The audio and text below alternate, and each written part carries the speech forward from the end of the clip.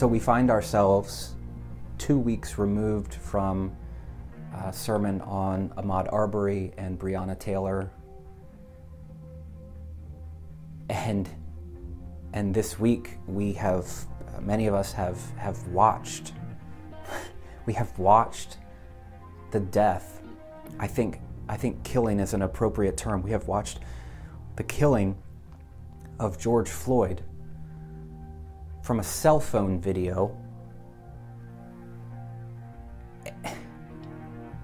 And I understand that there's levels of disparity here, but collectively we are grieving, we are mourning, we are frustrated, we're angry, we're ticked off at so many things. We're ticked off at the silence of the white majority church. We're ticked off at the system that we live in. We're ticked off at a lack, perhaps, of police reform. We're ticked off at the consequences now of this action and how they will filter down for people of color and also for law enforcement officers that now might become victims of retaliation. We're fearful, we're grieving, we're pissed off about all of these things, and at least as a pastor, I don't know what to do about them other than continue to talk about them over and over and over.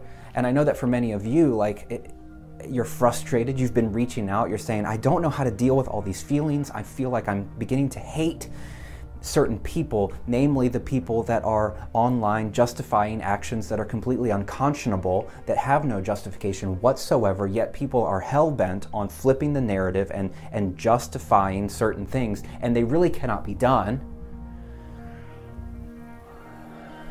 And all of this, I know, like my feelings, they pale in comparison to the feelings of our black and brown brothers and sisters, because what they're going through and what they're attempting to reconcile, and what they have been attempting to reconcile for their entire lives, seemingly, is a world that doesn't really seem to care about black bodies. So my rage, my disgust, it pales in comparison. I understand that. I also know that my fear, which honestly I don't have a lot of fear. I'm a middle class white guy, and when I go out onto the street, I don't fear my life. And in that respect, I can't identify with what Laura is feeling.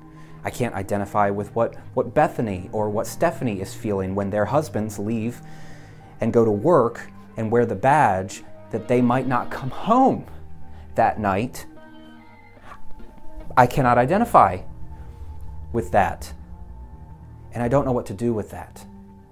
And as I've been processing that sort of mentality, it seems very appropriate to liken it to every black and brown parent, that when their teenage son leaves the house, or maybe even younger, whenever their children leave the house, that they might be mistaken for someone else, or that they might be identified wrongly, that they might be in the wrong place at the wrong time, and that they too might die. I don't know what to do with that, and I can't really identify with any of that. But it's all coming to light, and it's been coming to light. And I'm finding it impossible to address, and I'm finding it impossible to talk about in any meaningful way that doesn't denigrate the very real feelings of people in a myriad of situations in life.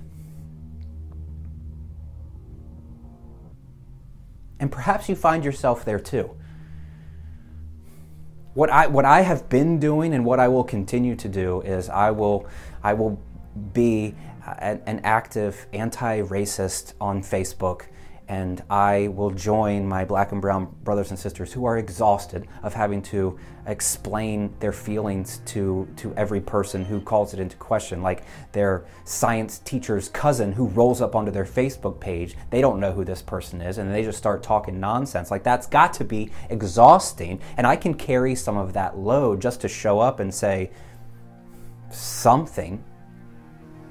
I can continue, and I will continue to be a student and to learn and to engage and to have meaningful conversations with people, to help self-assess my own privilege and my own prejudice and my own learned racism that is real, that I have to reconcile, that I have to rid myself of.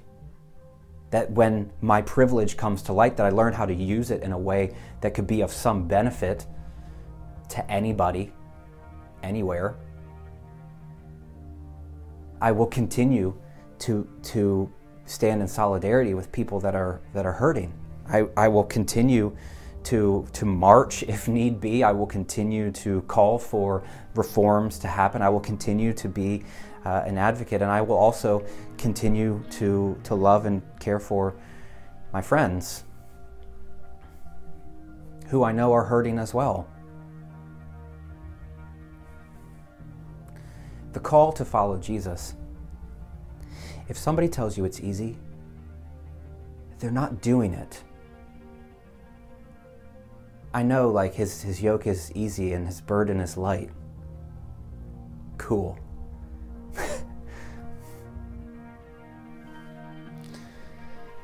He also said the world hated me and it's going to hate you too. And I hope that we get the right kind of hate. I hope that we're not getting hate just because we're jerks. I hope that we're getting hate because we're standing up for the poor and the oppressed and the marginalized, that we're standing up for people that may not have had their voices heard.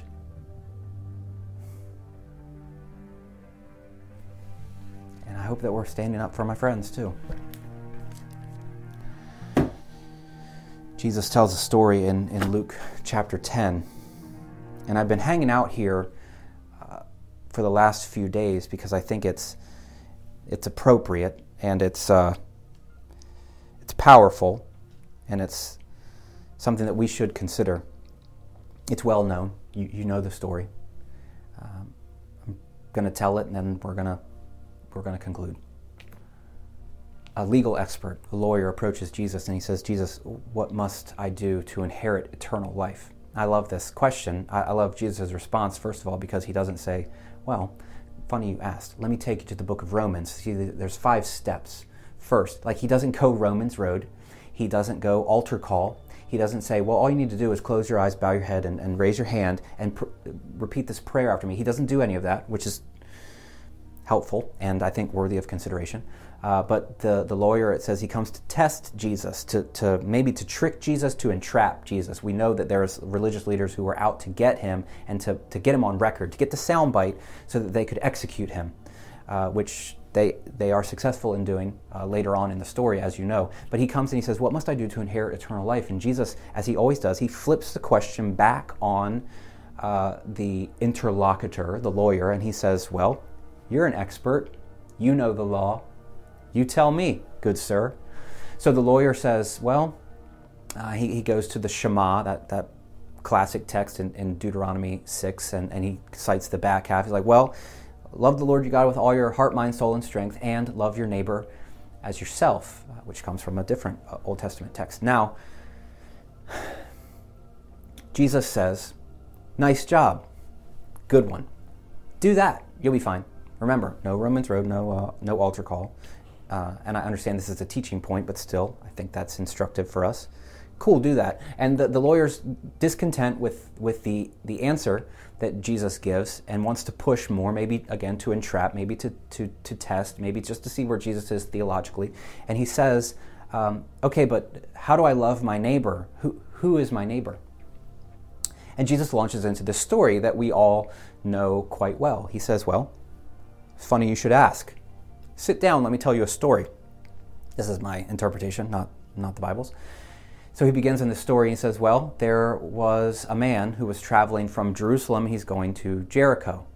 We can assume that since Jesus is telling this story in a Jewish community, we can assume this man who is traveling is Jewish. And he's going on the road from Jerusalem to Jericho, and anecdotally, traveling was risky business because there may be robbers who will beat and rob people on their travels. And this is what happens in this made-up story that Jesus tells. He says, this group of robbers, they come and they beat this person, they take his money, and they leave him for dead. And then in the story, people start to walk by. The first person who walks by is a priest. And again, going from Jerusalem, maybe to Jericho, it's not like they had a huge highway system, so you're kind of heading on certain roads to go certain places. And it's again assumed that this priest has left his priestly duties and now he's going somewhere else, and perhaps he's still observing his ritual purification. Of course he is. So he sees this bloodied man on the street and he doesn't want anything to do with him, so he kind of side skirts this man and goes on his way. The next person up is a Levite, same thing, sort of representative of the Jewish religious system and not wanting to engage, just kind of sidesteps and goes around. Now, the Bible doesn't say anything about their inner psyche. It doesn't say anything about the reasons and rationalities why. Again, it could be the Jewish purification system. It could just be the fact that they didn't want to bother themselves. It could just be the fact that they felt more comfortable being silent, that they didn't want to engage in any of these sorts of things because that would put them on the hook, and that if they cared for this person, then they might be labeled a certain way, so they didn't really want to do that. Instead, they just wanted to completely avoid the situation. The third person who shows up is a Samaritan, and the way the story is told, this will be the hook. So when Jesus tells parables, there's often like a twist or something in the story where you're like, oh gosh, that one hurts. It's like a terrible example. It's like an M. Night Shyamalan movie, at the end of The Village, and you're like, whoa, it was all set in current day. Just ruined that movie for you. Go watch it anyway. So like the parables, they have these hooks. And Jesus introduces this person. He says the third person who shows up, it was a Samaritan. And the audience would have been like gasping and like, what's he doing there? Samaritans are gross. They're stupid. We hate them.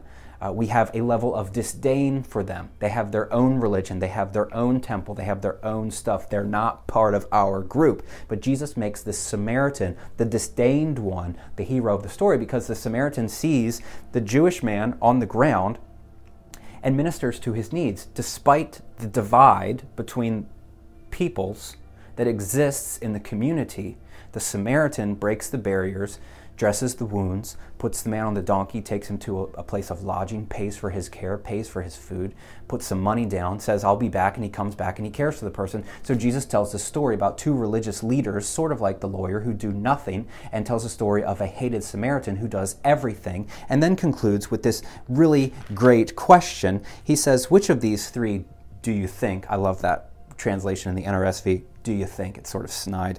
Which one of these do you think was a neighbor to the man who fell into the hands of the robbers?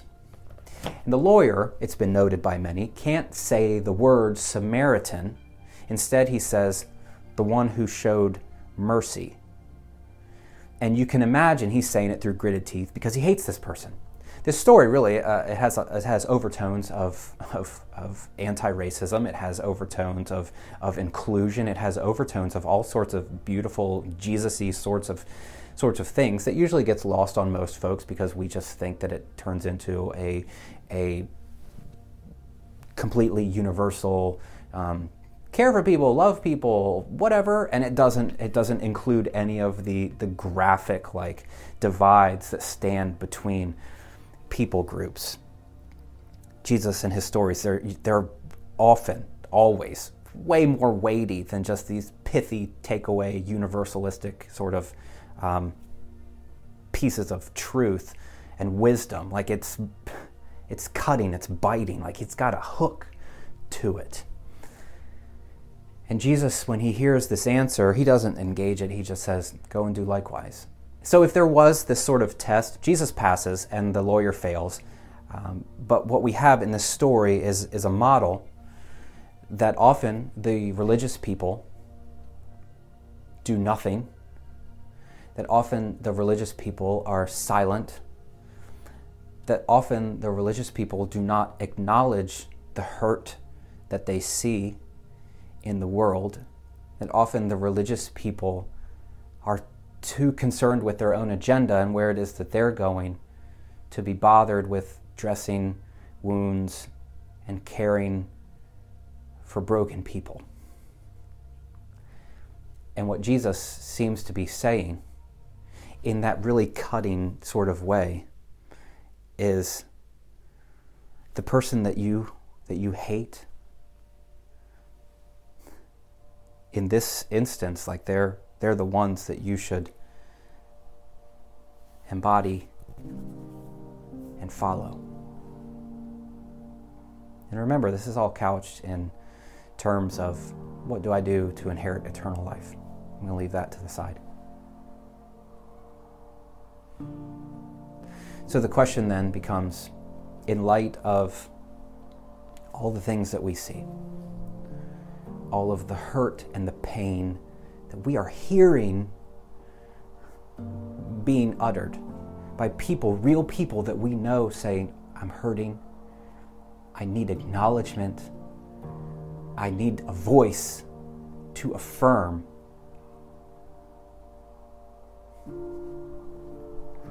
Which of these three is a neighbor to them?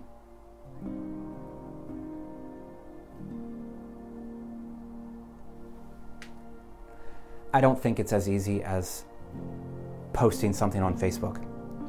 A good friend of mine is probably right when she says that issues of social justice will not be solved on Facebook, much less with a share or a like or a comment. I don't say that to denigrate the work, because TRP, to be honest, I've seen you guys doing beautiful and powerful and risky work online. Even the ones who are usually silent, you're becoming vocal. And the way that you're carrying yourself, it's God-honoring, and I believe that it's making Jesus very pleased. But in light of these situations and these circumstances where we have all of these people on the side of the road, how will we care for them? How will we love our black and brown neighbor? How will we love our other neighbors who are also hurting and fearful and concerned? May we not, TRP, be the priest and the Levite who has other more important things going on and who will not take a risk to care for anyone